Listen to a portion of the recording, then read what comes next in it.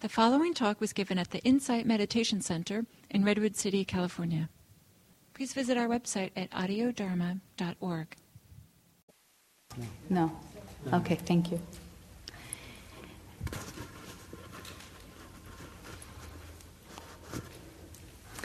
The precepts are what come naturally when we're connected with the intention to alleviate suffering in ourselves and in others.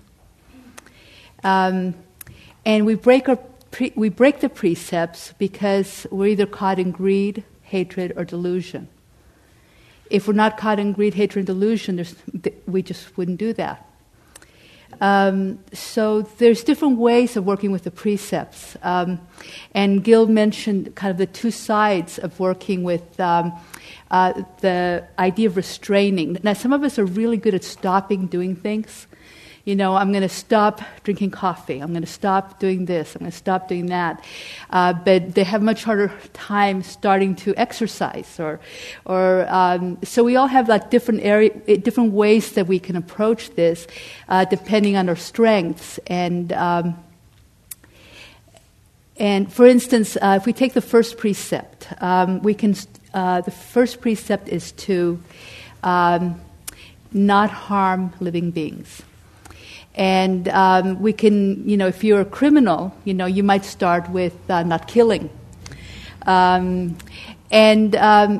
our practice and our virtue gets refined, then maybe we don't want to hurt animals, we don't kill insects, and we make those choices. But as we continue to refine our practice, and looks like we're not harming anything, that's the stop side. I'm not doing this. Then there's another way of looking at it: is how can I treat all human beings with reverence, so that all human beings matter.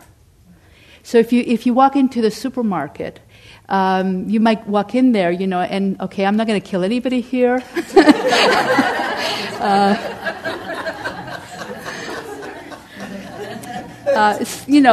Try not to step on any insects, on the cockroaches there. No. But you can practice with the precept in that kind of environment by really making sure that you're not taking the human beings in there with you for granted, that you're actually seeing the person at the checker, the bagger, the different people stacking the vegetables and fruits. So it can be a very broad way of working with the precept. And as we work with it, especially precepts that are particularly difficult on us, with us, over time they change how we work with them. I have a friend of mine who recently got ordained in the Zen tradition, and she spent months and months working with the precept of not stealing, not taking what's not given. And it was really fascinating to me where she went with that, because it's pretty obvious. You don't want to steal. Nobody here would even consider that somebody might steal your zafu. But so we refine our virtue on that level. But do we cheat on our taxes? Do we lie about something so we can get a little bit of gain? For instance, as I'm getting older now, I can get senior citizens discount. The little things, like that. Do we fudge just to get that little bit of gain? And so there's all these different levels of working on it. And where she took it was, she's such a generous person to begin with, and I was just really fascinated with what she would do. And she said, I asked her about the ceremony, because they have this Jukai ceremony, and I said, well, would you like me to come? You didn't invite me, she's like my best friend, and she said, well, I'm practicing not taking what's not given. And I said, what? It just didn't, and then I realized that, she had been in the habit of throwing herself these big parties where people, for 50th or 60th, where tons of people would come, and there would be a sense of obligation. If you didn't come to her party, people feel obligated. And so she said she didn't want to ask. She didn't want to ask. If it was offered, of course we were welcome. But she didn't want to ask. And it's not that there was anything wrong with asking, but she was just looking at that tendency in herself to, they've got to come, that craving, where she was clinging. It's not a matter of right and wrong, but it's a place where she was clinging in wanting something she didn't have and asking for it. And so it can get very subtle in how we work with the precepts, and so sometimes people get into these big, contentious arguments about, for instance, vegetarianism. Don't kill an ant, but, I'm going to have a steak for dinner, And so these, all the back and forths, and it's very easy to think that, well, if you're following the precept, you don't do this. If you're following the precept, you don't do that. But really what we want to look at is the precept as a way of having us go face to face with our clinging. How are we either being greedy, or how are we having hatred or aversion and pushing experience away? And where are we blind to everything, right? So in the same way, refraining from causing harm with our sexuality.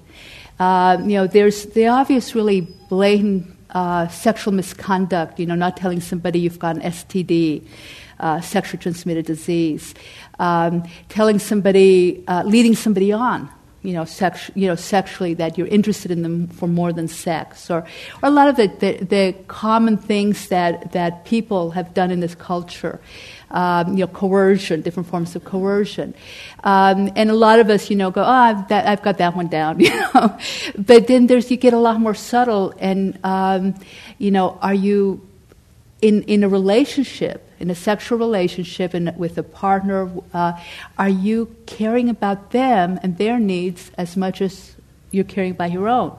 Or are you just trying to get your needs met? And often relationships end up being, I'll love you if you love me, or, I'll do this for you if you do this for me. So it's a way of really pushing that edge of being considerate of your sexual partner, of their needs. Now the fourth precept, which to me is probably has one of the more difficult ones.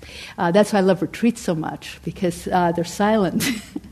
But there's a lot of different levels, and depending on the way we're raised, what comes, what we're conditioned to do. How we're conditioned to be in this world. For instance, some people never, they were just raised never to speak about somebody else. It doesn't necessarily mean that they that they're freer in their hearts, but they've had that conditioning, which is actually very useful. So working with the tendencies to gossip, the tendencies to criticize, to complain. Those are really wonderful places to really see where we're caught. Why do we want to gossip? What's really happening when we want to gossip? You've got something juicy you want to share. And there's a really strong craving to get that out there. You may know that, boy, that's really not a good thing to share, but there's just a certain level of enjoyment we get. And so that's really, it's as tempting as, maybe a piece of chocolate cake, right? That desire to, if you're in that habit of doing that. And so those are kind of, again, the more really blatantly obvious things that we do with our speech. And then on the other realm of practicing with the precept is listening. And that's a huge part of right speech, is how we listen. Are we so interested in what we have to say next that we're sort of even tuning out the other person while they're talking? And, that's one of the beautiful things about the kind of practices we've been doing in this room, because we're all really trying to listen to each other, and not being constantly trying to prepare what we're going to say so we look good or so our needs get met.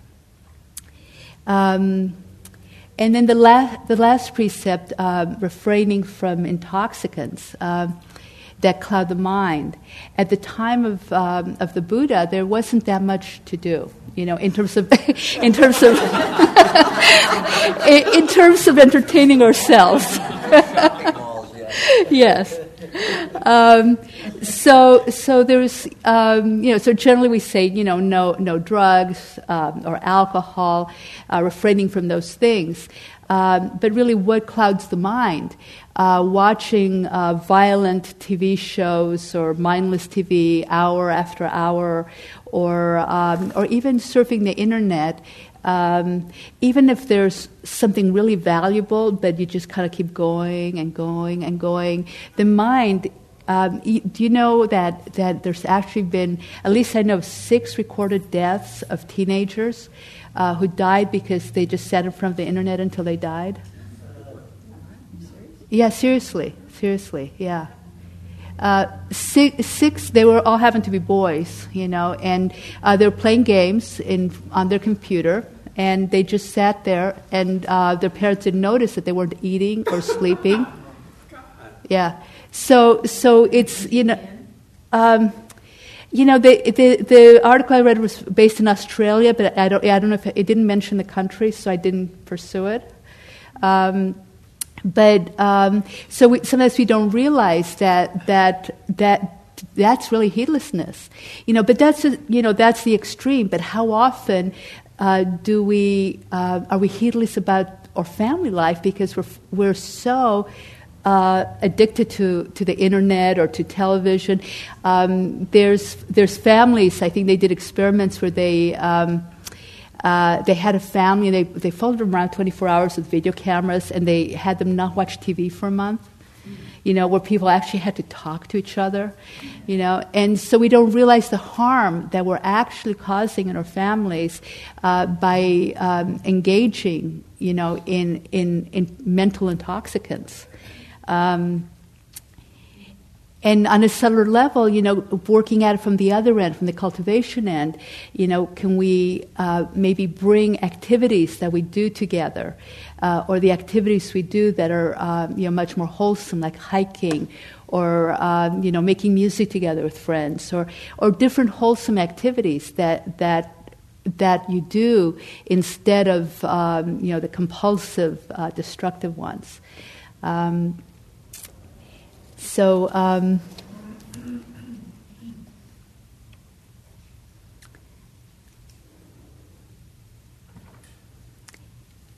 I just want to reiterate, that when we work with these precepts, you could take any one of them and spend a year focused every day on it, and it would be a powerful practice. It doesn't matter which one.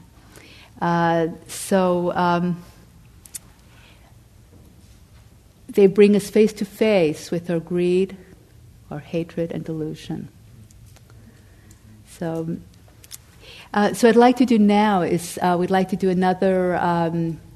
We're going to try a triad instead of a dyad. So that's 3 people groups, and what we're going to talk about is the relationship with the precepts, your relationship with the precepts, and I'm going to ask you to consider which precept are you most in harmony with? Which one do you feel like it's the one that really flows for you? And and you'll talk about that. And then you'll talk about which one's the least that you're in harmony with, which one's the hardest for you. And then, lastly, which one would you like to practice most with? And how might you practice with it? What might work best is first, like maybe state the first one, which one you're most in harmony with, and then you can go in a circle and state which one you're least with. But then spend most of the discussion on how you might, practice with it. So go ahead and find your. Go ahead. Did you the lay and monastic precepts? Did you Oh, okay. The lay precepts, yeah, I sort of talked about them, but I'll rephrase them, okay? The first one is refraining from harming living things. And I add acting with reverence to all forms of life. The second one is refraining from taking what's not given. And with the flip side being cultivating generosity. The third one is refraining from sexual misconduct. And being considerate in intimate relationships. Refraining from, number 4 is refraining from false speech. And listening skillfully. And the 5th one is refraining from intoxicants that confuse or cloud the mind and cause heedlessness. Okay. Thank you for reminding me. So if you'd like to find a couple of people to work with, and anybody who doesn't have somebody to work with, just stay standing or raise your hand.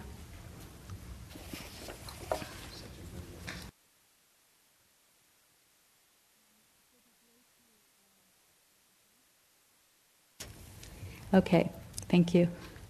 It'd be great to hear a little bit from you, how that went for you, what some of the thoughts you might have, reflections you want to share.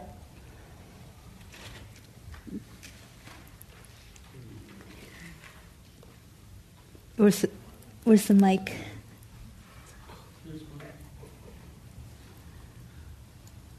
So over here?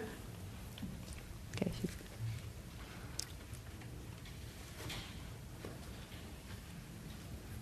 It's been so interesting to me today listening to everyone in the groups that I've been in. And more than once I could swear what they were living in my house. We share these things so completely. I was hearing myself speak. So it was very interesting, and it felt good to feel that kind of bond with other people. Great. Hillary. I must say I felt very vulnerable around this one, and very tentative at first, and I felt very. I just felt a lot of gratitude for the other two people who were in my triad, because I felt a trust there, and I felt like I could allow myself to be vulnerable, and I very much appreciate that.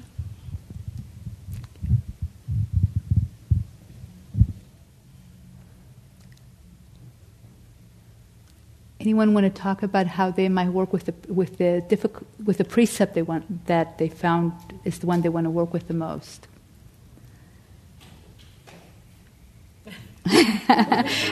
Is that one of those vulnerable ones? Over here.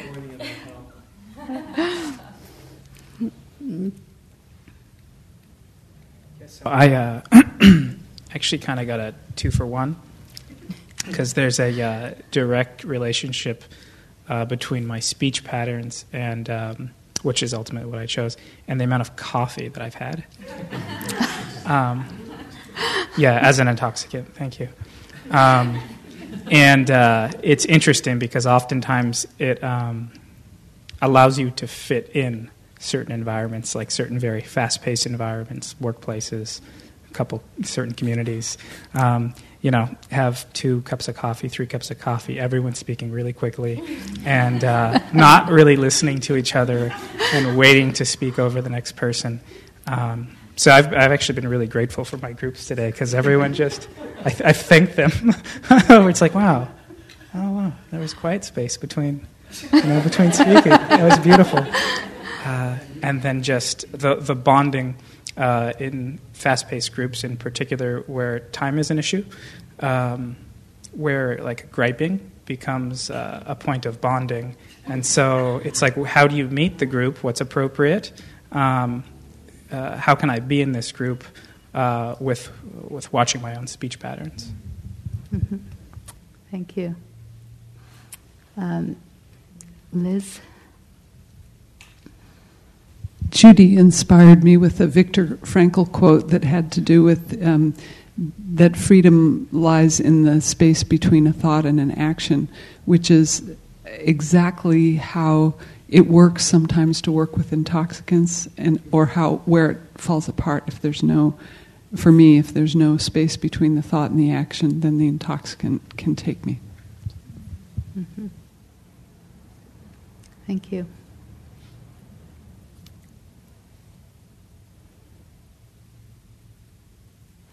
Up on the stage here. Someone in our group brought up transitions, and so I really liked to think about the thing that I wanted to work with is right speech, and thinking about being mindful about that all the time, and even in those transition times, because that's often where it falls apart. And could you say just a little more, what are the transition times?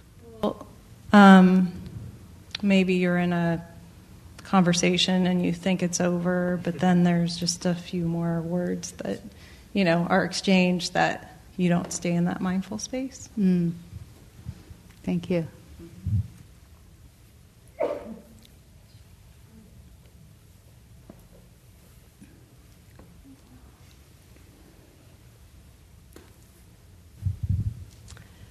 Okay, I've got two things on my mind, and people that are in my groups probably heard me say them 2 or 3 times because I keep rolling them around. One of them, and Gil, sorry, these are both your fault. You mentioned both of these on the retreat. But one of them was, if you really want to learn a lot about yourself, then notice everything you say and try to think about why'd you say that. I'm not quite sure how you put it, but that's how I interpreted it. And I thought, oh my gosh, that's a lot, and I need to really be doing that in so many ways. So that the right speech thing and right thought that generates the speech, and that idea is a really big one for me. And the other one is, and this came up for right intoxicants. Wrong intoxicants, right behavior. Okay, guys. So this has to do with giving up the right intoxicants, which for me is food, and I can't figure out why. But I finally figured out that scarcity has something to do with it, and I've never really been in a scarce model, but that's there. But anyway, the idea that I'd like to work with, it seems to have some bearing on it. It's a little what Liz said, but also Gil said at one point, there are really only 2 things. There's what happens and how we relate to it. And I was very surprised to find that I liked it at the time, and it's come up for me a lot since then, but I found when I was reaching for some food that I didn't really need, that's what came up for me. There's this food here, there's me reaching for it, and how am I relating to that, and what's going on here? And so that I found really helpful, and that's one of the ways I'd like to work with that. So. Thank you.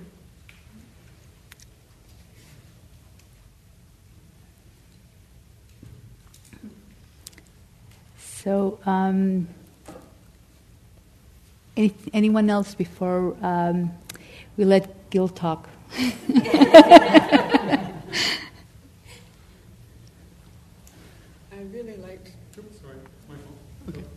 I really liked the way you reframed the first precept, away from not killing, and much more broad interpretation of ahimsa, non-harming.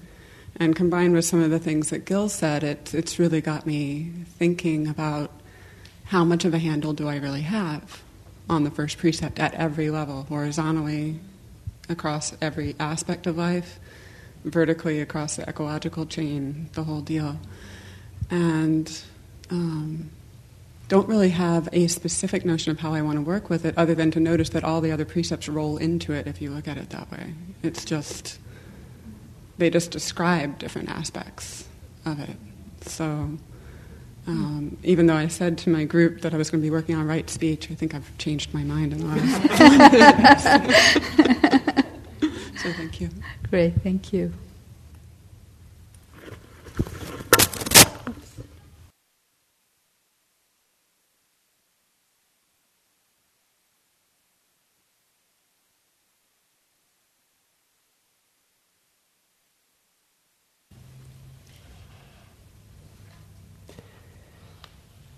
So then a reminder that the topic of today was not virtue, but was the perfection of virtue, the sila parami. And so we're really looking at what it means for something to be a perfection or a parami.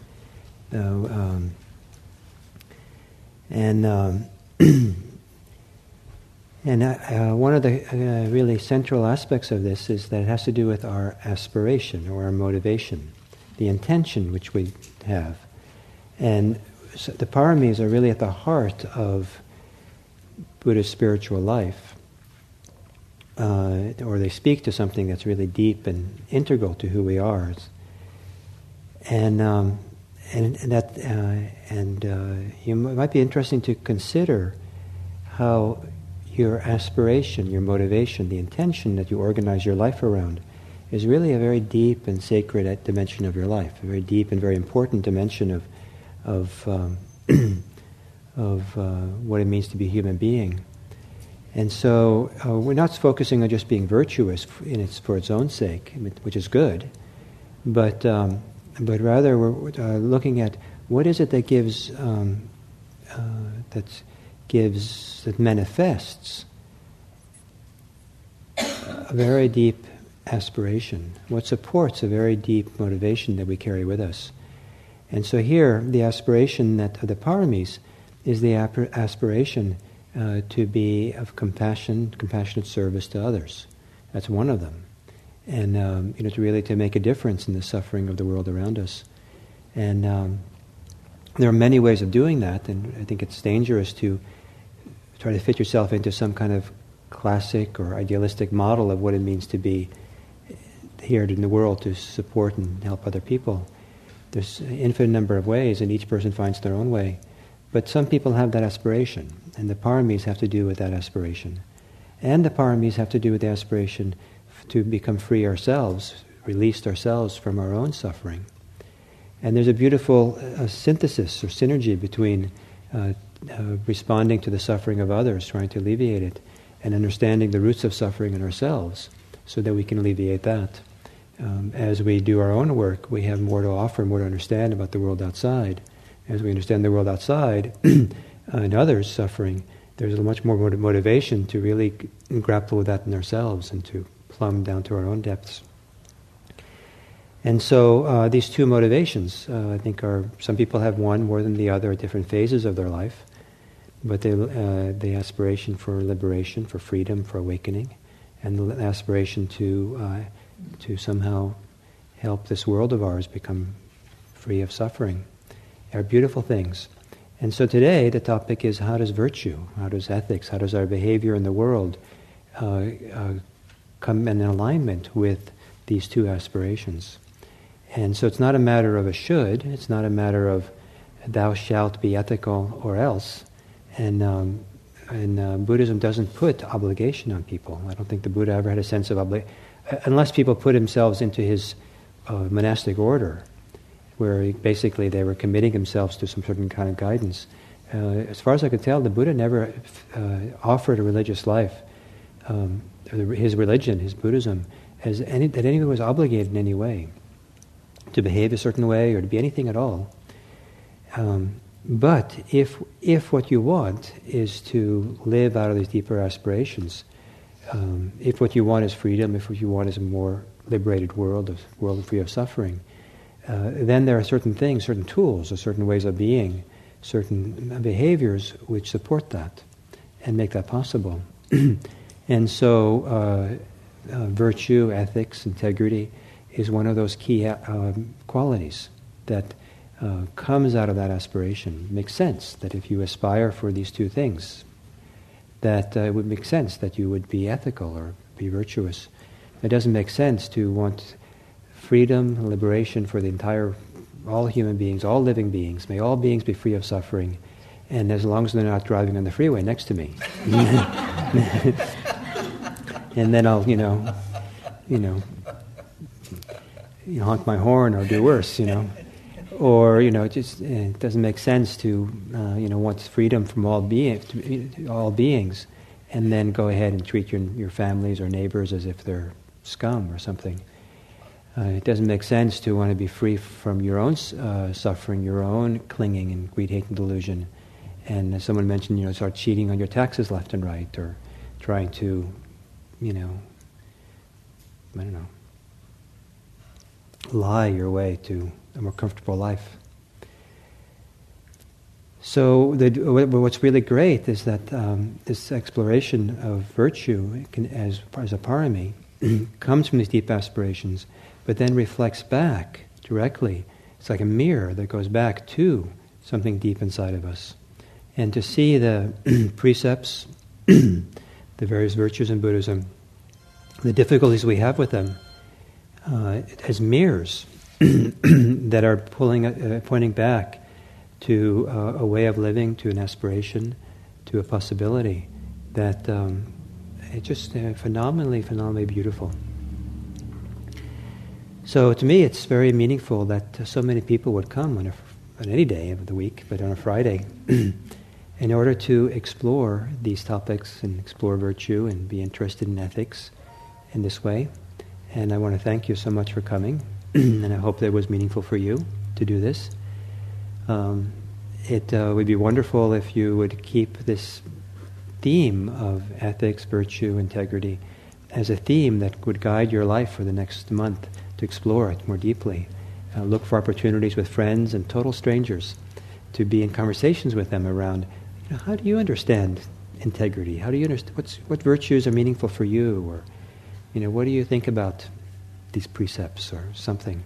And you kind of tap into other people and have conversations. Continue these kinds of conversations, but do it out in your world for the month and see if this world of ethics can become richer for you.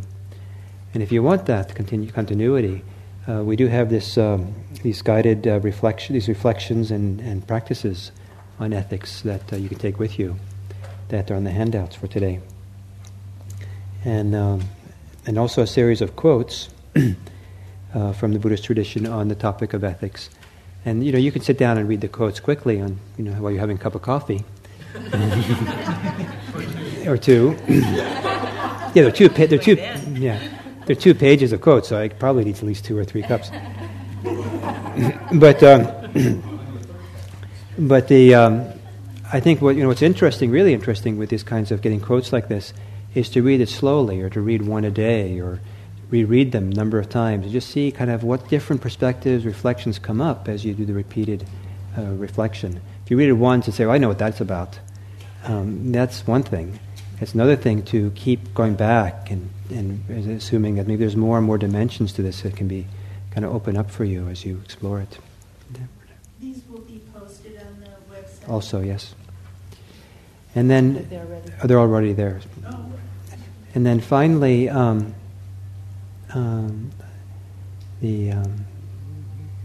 would encourage you to come to Inez's discussion group. Jim will be doing the next Jim, next one. It's Jim will lead the next one. And 31st. On the 31st, Sunday the 31st, at what time? What time? 1:30. 1:30. 1:30 to 3:30. And it's certainly a way of going further into this topic. It's also a way to go further into a community of people exploring the practice together. Is that in costume?